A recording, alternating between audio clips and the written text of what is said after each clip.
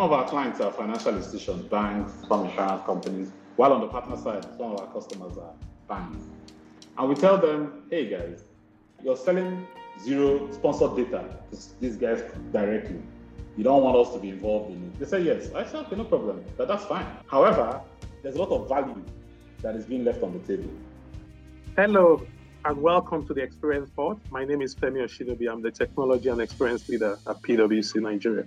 The Experience Pod is a 30-minute one-on-one interview-led podcast that discusses the adoption and utilization of emerging technologies and trends for impact-oriented professionals, researchers, and innovators who demand a realistic perspectives on the opportunities and challenges presented by this phenomenon in our unique environment. Over 25 years ago, the first online banner ad was run on Hotwire, a digital affiliate of Global Media company Wired. Wherein the ad was part of a campaign for US telco AT&T and gave birth to a whole new industry. Today, digital advertising is a billion-dollar business. For Google, the long-standing leader in online ads, the advertising business accounted for 81% of Alphabet's reported $56.9 billion sales. Things are changing demographically in sub-Saharan Africa, coupled with the prevalence of mobile technology and increasing access to the internet. A feature of digital advertising on the continent is compelling. However, this is not without challenges to overcome. So to add his insights to this conversation, I'm excited to welcome Elo Ume, CEO of the Teragon Group, one of Nigeria's earliest digital marketing companies. Welcome, Elo. I'm pleased to have you. Thank you very much, Femi. Thanks very much for having me on the Experience Pod. Looking forward to the next few minutes. Great engagement.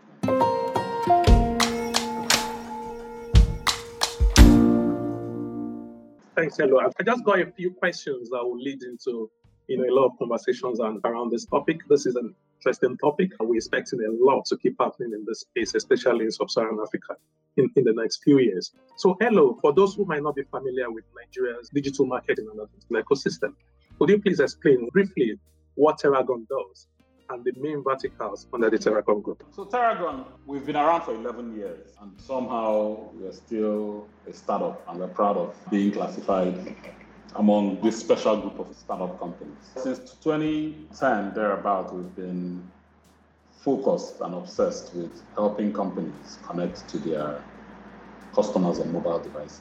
The idea of Teragon was born when I was living in Nairobi in 2007 when the iPhone was launched. So when the iPhone launched, I looked at the iPhone and it was very evident to me. That was the first real smartphone. Before then, there was the True Eye, what was in between. But now the iPhone launched media to the mobile phone. And I saw that and I said, everything was going to aggregate to mobile. I thought it was going to happen in 2 seconds, but in 10 years, it's still crawling to happen on the continent. In other parts of the world, it's happened, and we're going to other things. So what does Teragon do? Our mission remains the same for 11 years, but the technology that we use to achieve our mission is changing. So that's the evolution that we're going through. We essentially help companies connect to their customers. That was what, in 2010, that was what happened. Today, we've changed that to saying we help companies intelligently connect to their customers on mobile. So the only difference in what we do is we added intelligence. And what is driving that intelligence is data. It's data. And those data comes from 40%, 50% penetration of smartphones. So if phones are becoming smarter, how do we leverage that device? How do we leverage the data?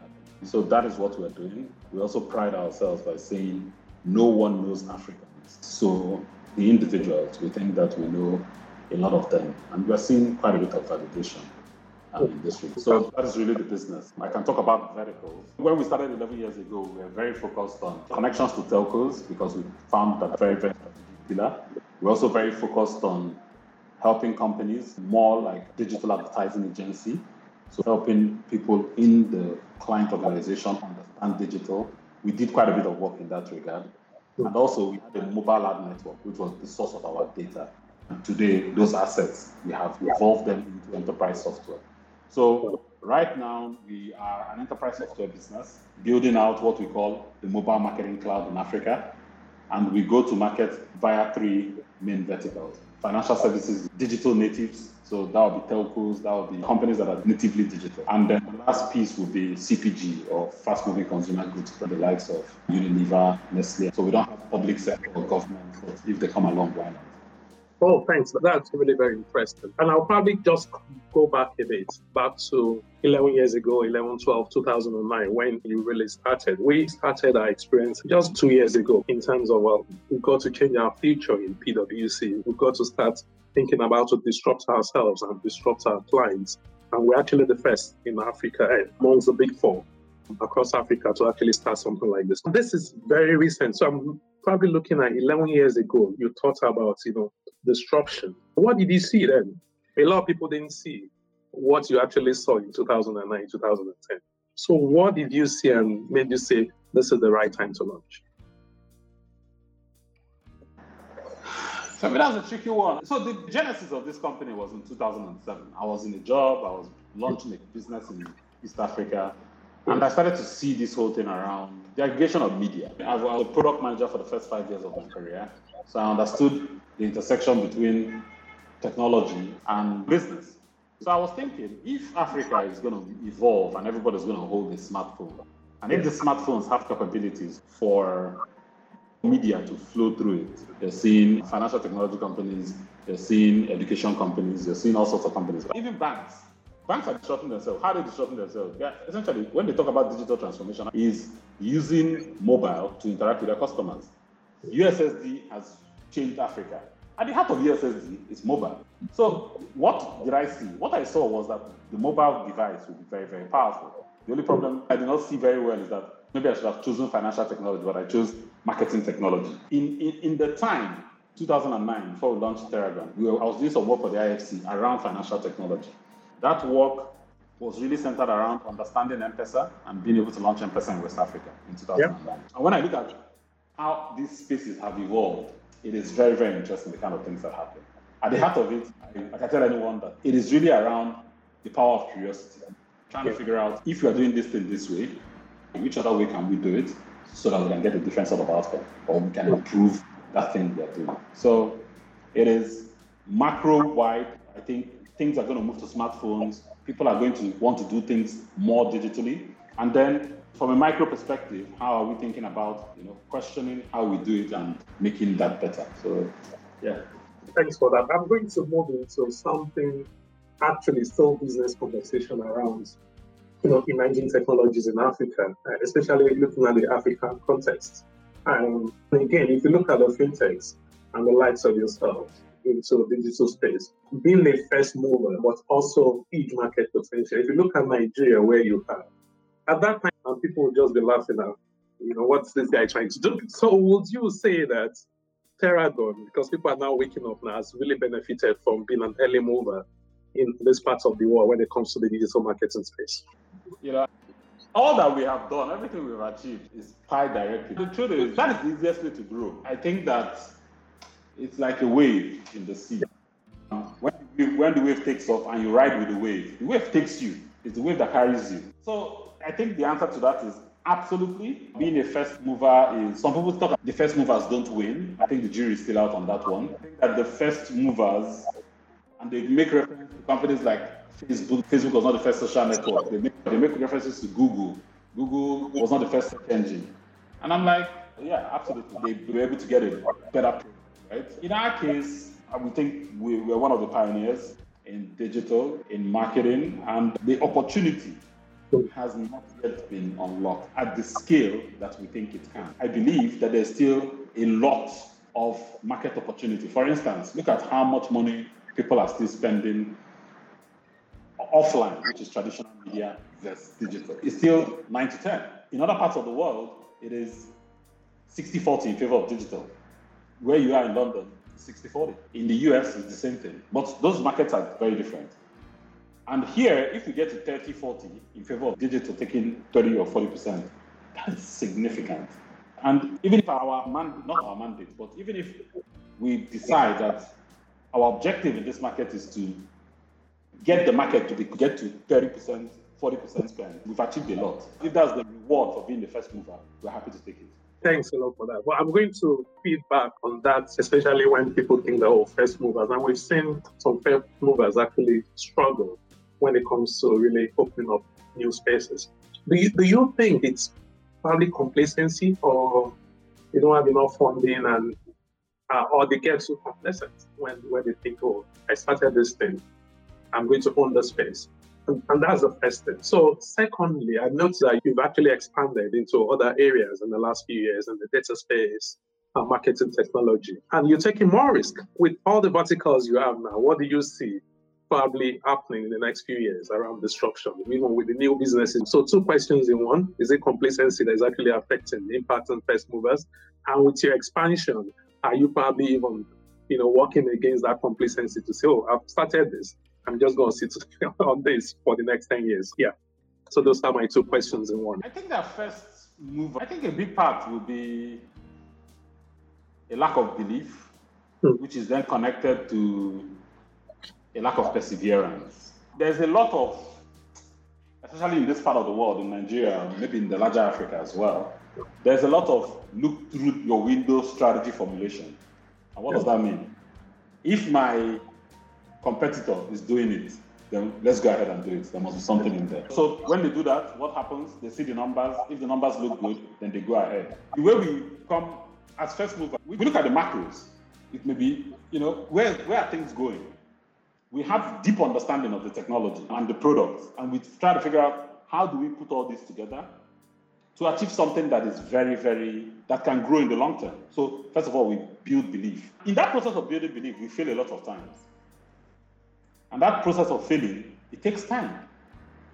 But it's there you find perseverance. And we continue to persevere, So I think that companies that don't achieve the sort of scale or who don't stay on the course are, they don't apply this thing. So they look through the window, they find something that their competitor is doing, they try and do it, they fail once, they never build belief, so they don't persevere. That's really how I think about it. Then the second part is, technology is moving. It's a lot of speed. We're looking at what's happening with crypto. Fascinating. Crypto is rewriting financial flows. It's negating countries' sovereignties over money. That's the level of disruption that we're dealing with today, globally. And you can't just sit and say things are happening and you don't move along with the times. What will happen is you're going to stay stagnant and the times will come and take you away. So for us, as we evolve, we find commercial value, we find market value, we look at the macros, with the key objective being, how do we serve our customers better? To serve our customers better, we need to invest in better technology, we need to do things differently, then we'll go ahead and do it. We can't just sit on it, because even our customers will look for the person who is moving with the times and go with those people. Excellent, thank you. Going to move really into your space now, especially around the digital advertising industry, which has been dominated by a few major tech giants, the likes of Google, Facebook, Amazon, and even in China, Alibaba. In the US, they represent about 2/3 of the ad spend, and we're seeing more and more push from them to own every part of the advertising chain. They want to own every single aspect. Even the recent move from Apple to extend control over the all iOS, system forces them to be included in all the profitable value chain. Everything they want to be involved, whether it's data, whether it's payments, whether it's video, music. Even I find myself that when I look at Apple, because I am an Apple guy, so I've got iTunes subscription, I've got cloud for my family and everything. I've got some of my cards on the Apple. So they've actually put someone like me into that Apple family, and I cannot do without Apple. Even confidently, I don't carry my cards around because I have the wallet. So and these guys are taking control of everything.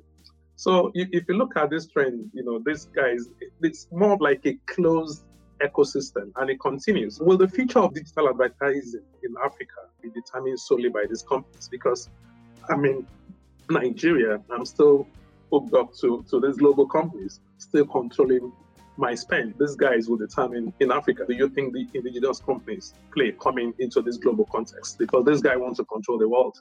So companies like yourselves in Africa.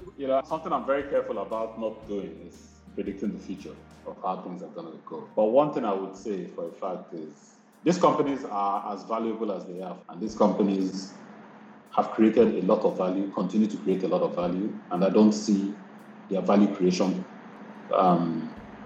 process or journey stalling in the long term, next 5 to 10 years, with particular emphasis on the guys who control Android and iOS, and Google and Apple. That said, I think there is still going to be a role for local companies within ecosystems who understand the peculiarities in markets. You look yesterday, you see a company like Grab go public with $40 billion valuation. So easily Grab can become, in the next 2 to 3 years, a $500 billion company because it's in Southeast Asia. But this is a company that was founded out of Indonesia. It's a super app, just like WeChat, but started from ride hailing. Has evolved to all sorts of things, right?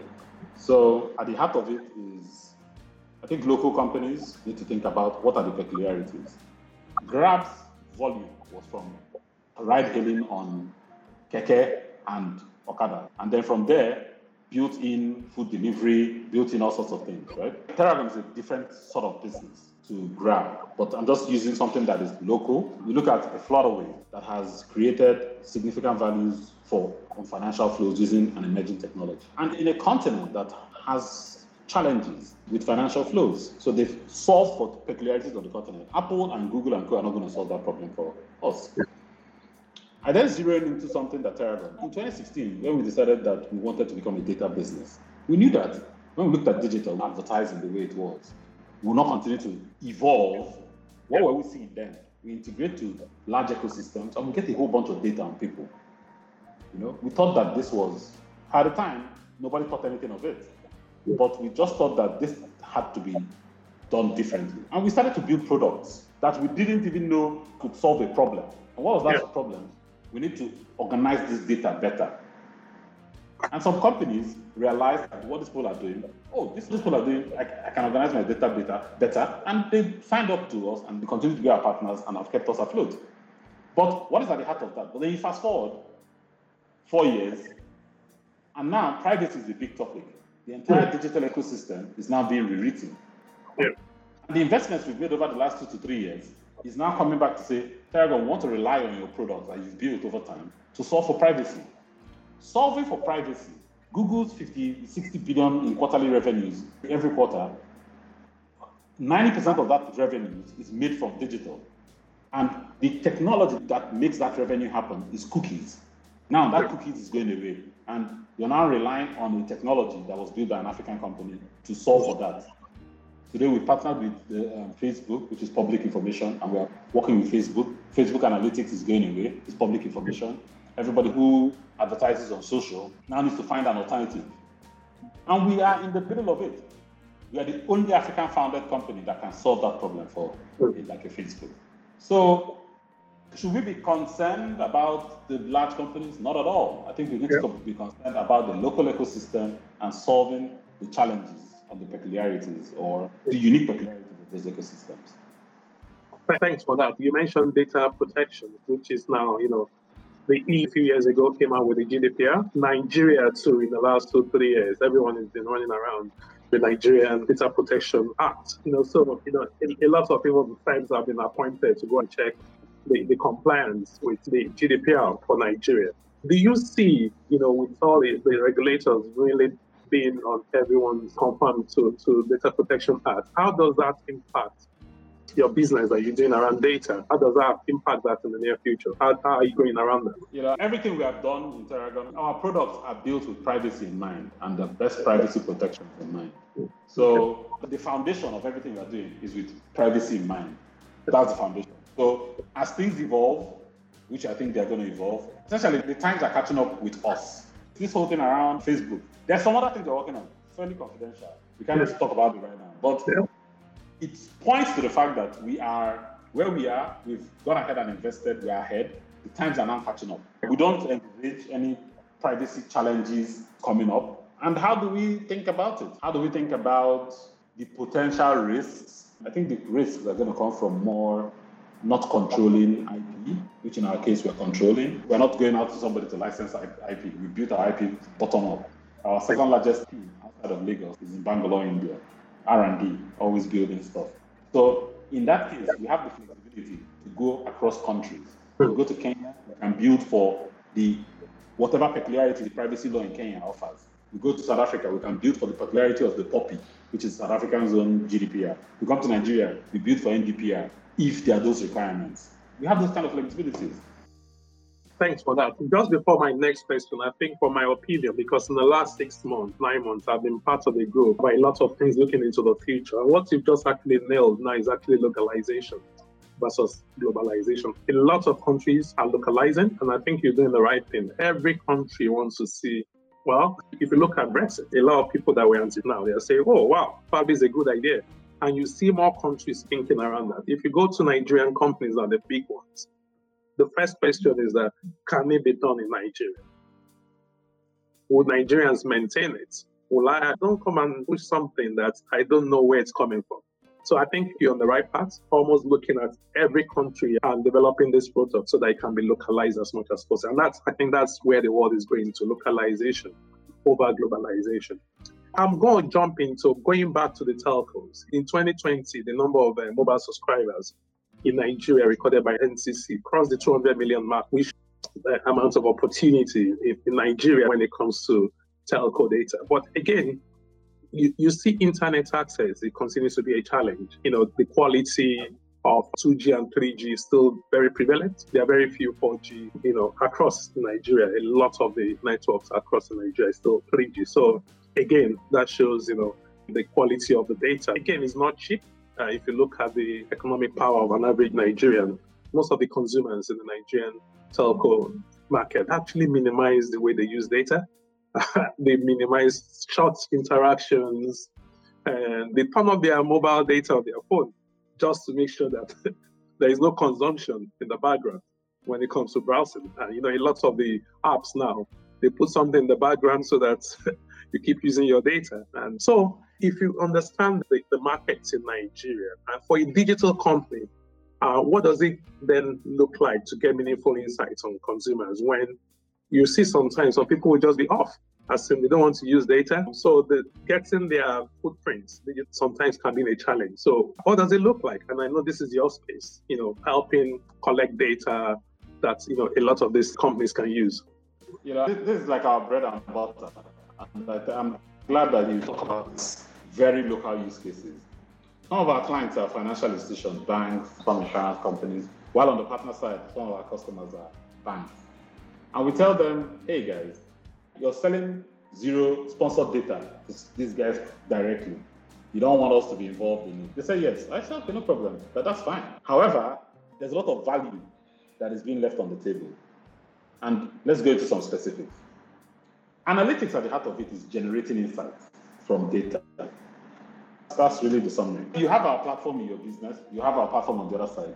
And some banks sit on 10 million, 15 million, 20 million digital customers.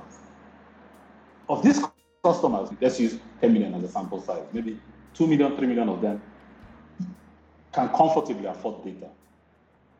But in a market where 98% prepaid, you have to layer customer experience on top of that digital journey, right?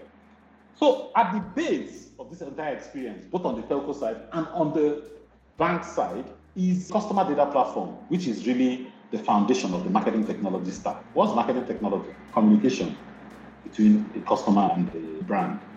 So you have mobile apps, probably 10 million mobile app customers or USSD customers. You can see the whole hula baloo around USSD costs. That's opportunity. And in the middle of that opportunity, you think about companies like Teragon, positioned in the middle of that. We are connected on this side, or the aggregators are already there. So some people can easily afford that USSD cost. How do you use analytics to make sure that the person that you need to be subsidizing and the bank is paying for is the right person? While on the other hand, how do you make sure if the person doesn't have airtime, can I subsidize this person? And when the person has airtime, can I get that money back? Right? These are the investments we've set up. This is the infrastructure we've set up. Because we know for a fact that in Africa, it is going to be offline and online. It's going to be both of them together. The companies that are able to navigate the two sides with the right infrastructure, underlying infrastructure, are the ones that will understand the 360 degree of the African consumer. Sure. Thanks for that response. We'll slightly move to IoT, which is, really a big thing in the developed market. It's IoT technology is reached $100 billion when it comes to revenue, and it's projected to reach about $1.6 trillion by 2025. And a lot of people don't know that all the fridges, freezers, all the appliances in the last 3 years, they've got IoT devices, but Nigerians are just buying them and keeping them at home. But they actually, they all have IoT devices. So let's assume that, all these things will be activated very soon. Your focus in the last few years has been on mobile. What's your plan around that? Assuming we're ready for, everyone wants to connect, from their mobile to their fridge, freezer. For instance, even I have an IoT device in Nigeria, which is actually a door to my apartment, and I monitor from here. So that's an IoT device sending data. So I know in my absence, I know who is actually in front of my apartment. So it's actually active for some of us that anywhere we are, we want to see our apartment. But assuming it moves from Femi to about 1 million, 2 million people, what, do you see you guys playing a role in that space in the near future? Yeah, Femi, I think that is super interesting. IoT is very interesting. Yeah. I think the way I see it is consumer IoT, let me hazard a guess, will not happen. Consumer-driven IoT. So the commercial propositions around it, I don't think will be driven by consumers. I'm a firm believer in enterprise IoT on the enterprise side. And I think that you already have some data that points to the fact that consumer literacy is a big problem. When you look at the sheer volume of smartphones on networks, which we see, that don't connect to the internet or sparingly use internet, and they are iPhone 12s and they are the latest Samsungs and co., you see that consumer IoT will be very tricky. I think that there's significant opportunity in enterprise IoT. The tactics of making sure that strategy happens, I think is also a little bit too early. For us right now, we want to have a distributed enterprise software in all the enterprises, and those will become the rails for which we can build IoT on top of. That's what we're focused on. Let's get the distributed software in the companies that matter, and those will become the rails for everything else. We'll see how that evolves. Thanks for that. Yeah, talking about Terragon, part of your value as a company has been providing insight for companies to deliver more personalized customer products and services as AI, artificial intelligence, develops, and that is able to process more real-time information and deliver more meaningful insights. Where do you see the biggest gains to be made in marketing? I think we have machine learning and artificial intelligence layered on our products, right? Yeah. On the internet, I have a different view.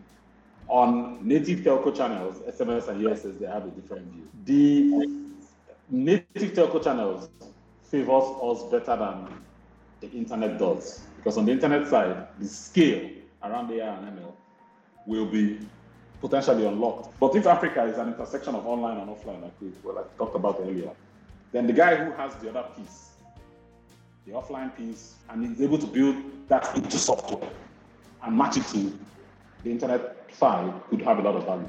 It's not very clear yet, but when I think about AI and the strategic advantages and disadvantages of it, we don't see AI as a commercial play. We don't see it as a standalone commercial play. We see it as like an enabler. It's not something that you build a business around. You have to have a business, then you apply the technology. And that can cut across from the IoT down to marketing cloud, down to financial technology. It has a use case across board. So the way we see each of those use cases and the channels and the application very well differs. Okay, excellent. I'm conscious of your time, and we'll be making some predictions, your views about what you see when it comes to the future around retail advertising or marketing or all this emerging tech. Speaking of predictions, what was the last prediction you got wrong, if any at all, in the last couple of years? Because, and we've got the greatest guys actually getting some predictions wrong. So which one did you get wrong in the last few years? Because a lot of people will be listening to you and say, wow, this guy saw this in 2009 and it's still right. I got the bank's domination of USSD as a channel wrong. Okay. It was my firm belief that the telcos will dominate the USSD as a channel, using it as a financial whatever. When the bank started, I didn't think they would dominate it. I got that wrong. Okay. Do you think we've seen the end of that? That's what I just said. The jury is still out on that one. Exactly. Yeah. So fantastic. So we can't really conclude that you got it wrong. I think it's still on. I think I'll put it as something I got wrong. Yeah. Okay. Well, what's one view you seem to find very few people agree on? You have this view, and it's just very few people. What we're doing today, Paragon Business, pivoting to what we do, is a contrarian view, very contrarian. Very few people believe you can build the infrastructure for enterprise to consumer communication in Africa that can be valuable and stand on its own, as opposed to depending on the global businesses. Everybody comes across and says, oh, you guys, Google and Facebook will take this over, blah, blah, blah. But we are seeing some validation, some of them. We've seen Facebook now dependent, asking us, hey, you guys come and do this stuff.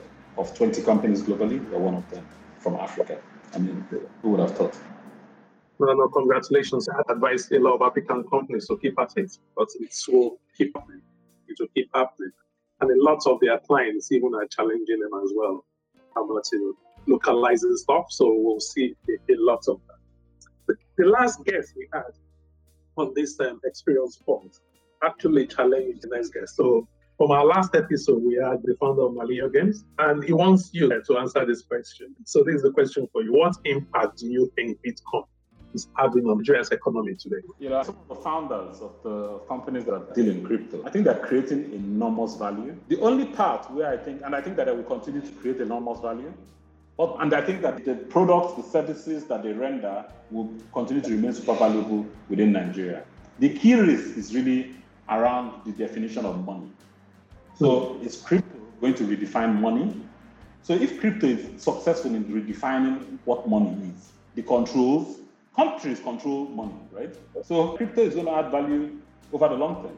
And I think that companies, there are steps that countries are taking. Today, Turkey announced their own steps that they're taking, which is closer to what Nigeria took a few weeks ago. I understand their point of view. Traditional, you saw the JP Morgan, Jamie Dimon's letter referring to financial technology, right? Everybody's becoming nervous about this. But there is in terms of impact in Nigeria, we need to find a way of managing the two sides, definition of money and the value that technology disruption can create in a place like Nigeria. Both of them two positives, but they need to come closer together. I'll look at the risk as well, manage the risk properly as well. Thanks for that.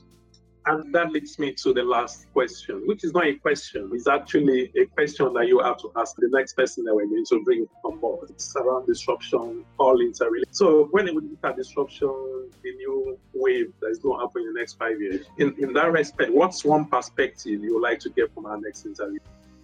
This happens to be the hardest question. Maybe I should just think about it more from... The question I would like the person to answer is, beyond distributed fiber to enable last mile in Nigeria, the rest of Africa, what other ideas or what other potential solutions are there to strengthening last mile connectivity in Africa? Well, that's a fantastic question. I hope the person will do justice, because that's one of our biggest challenges. So I understand that question. We have some answers to that very, very soon. And thank you so much. Hello, and it's really good for having me. Having you on this episode. And I hope our listeners, as they listen to this insights we've shared today, thanks, and have a great evening. Thank you so much. You too. Thanks a lot too. Thanks for having me. And I would like to get the answer to the question when it happens. Definitely too. That'd be great. Definitely too. That'd be great. Definitely too. That'd be great. Definitely too. That'd be great.